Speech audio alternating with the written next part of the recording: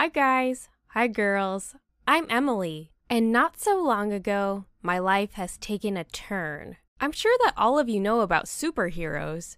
Spider-Man has webs and the ability to climb walls. Iron Man is able to invent anything given the chance. I used to adore those characters because they could do all sorts of cool stuff. But not so long ago, I got a superpower of my own. I was 13 when it all started. I was just an ordinary, inconspicuous schoolgirl. I always studied well, but was too shy and had no friends.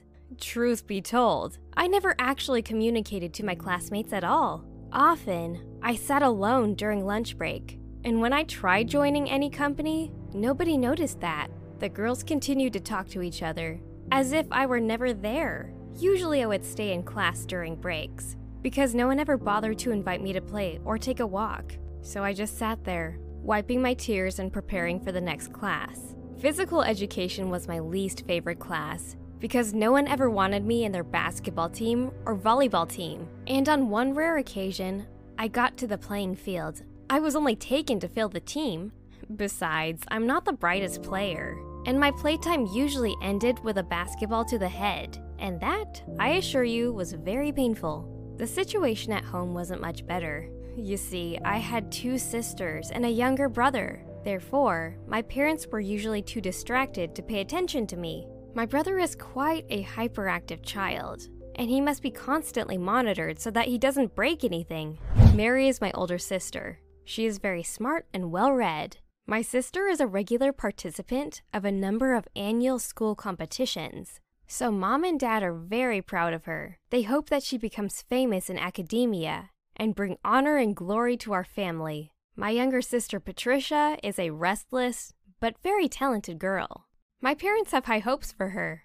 They are sure that Pat has all the makings to become a star someday. She is 12 and she already looks like a movie actress. She's tall and slender with large blue eyes and curly blonde hair. She doesn't only look like an absolute doll, she also has some considerable talent. Pat is already a school theater star, and all her peers are in love with her. And then there's me, an awkward child to say the least. I'm not smart enough to be in academia, and not beautiful enough to become a star. Besides, I'm quite self-sufficient and need no extra care, so my family members aren't actually paying much attention to me. Therefore, I just come home, grab some food, and go to my room day after day. Fortunately, each of us has a room of his or her own, so that we can have some precious time alone. Only I am alone at all times.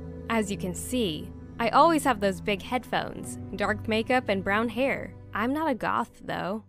I was pretty comfortable with such a life until something happened to me. Somehow, I managed to fall in love. For real. For the first time in my life, and my feelings were so strong that I could not imagine a day without that boy. His name was Robert, and he was from a nearby school. He was just recently transferred to our town, and I was immediately smitten by him. You see, Rob was the true embodiment of male beauty, a tall, slender, muscular, dark-eyed brunette. He overshadowed everyone around him. I could not stop staring at him when he was nearby. But the teachers seated him next to Linda, the most beautiful girl in our class. She was sure to charm him soon, and I obviously didn't want that to happen. So you see, I was almost forced to act. I couldn't just allow Linda to take Rob. Yes, she was beautiful, slim, and smart, but I was sure she would never love him as much as I did, and I experienced love in its purest form. So I came up with a plan and brought my only friend Rita into the process. She is just as mousy as me. We often walked together after school, sometimes did homework at her place, and sometimes sit in a cafe after school. Rita also had a number of brothers and sisters, so her parents paid as much attention to her as mine did to me. The first step of my plan was to make Rob like me. I haven't actually made the second or the third step, because I already had problems with the first. You see, I had absolutely no idea how to impress a boy. So Rita tried to help me. She found out Linda was going to host a cool party the following weekend. Linda's parents were out of town. They went on a visit to her grandma. and Linda was left all alone at their own great big mansion. Naturally, she hosted a grand party. Now Rita and I had to somehow sneak into it. No one cared to invite us. I decided to act and went to talk with Linda the very next day. I spent 5 full minutes standing near her desk until one of her friends pointed at me. Linda asked me what I wanted with a disgruntled voice. I asked her for 2 invitations for Rita and myself. Linda pulled a face, but allowed us to come and turn back to her friends. That short conversation was very stressful for me, and I had to take a deep breath afterwards. Just at that moment, Rob entered the class and sat near Linda. She looked at him with eyes of love, and he looked back. That was very painful to watch. So I looked away, but I was still determined to make him notice me. And then the weekend came. I told my parents that I would be back late, or even the next morning, but they paid no attention to my words. Mom continued with her TV quiz, and Dad just sat in the kitchen, absent-minded. Anyway, I put on my own bright dress, that is, my only dress that wasn't black or gray, and left the house. Rita was already waiting for me at the door. She and I were both scared, because we had never been to parties. The road to Linda's house was a real challenge to both of us. Funny thing is, we met a lot of our classmates along the road, but no one said hello. They behaved like we were non-existent. But that wasn't really important. The only one important to me was Rob. We went through the open door and felt as if we'd left the known world. Some of the boys and girls were dancing. Others were hugging and kissing each other nearby. Several pouring strong drinks, and some even organized a rap battle with very real bets. Everyone had a lot of fun. Rita and I went to the second floor unnoticed, and there we found Rob already with Linda. I stood next to them for some time and listened to them talking, but they didn't appear to see me. It seemed like there was a wall between us. Finally, I got up the courage and lightly touched Rob's shoulder. He turned around and asked what I want. I hesitantly asked him to dance. Linda looked at me, bewildered. Then she and Rob exchanged glances and started laughing out loud. That was incredibly humiliating. I flew down the stairs and ran out of Linda's house. Once again, I was just an invisible girl for everyone around, even for the boy I loved. I came home in tears, but no one noticed my condition.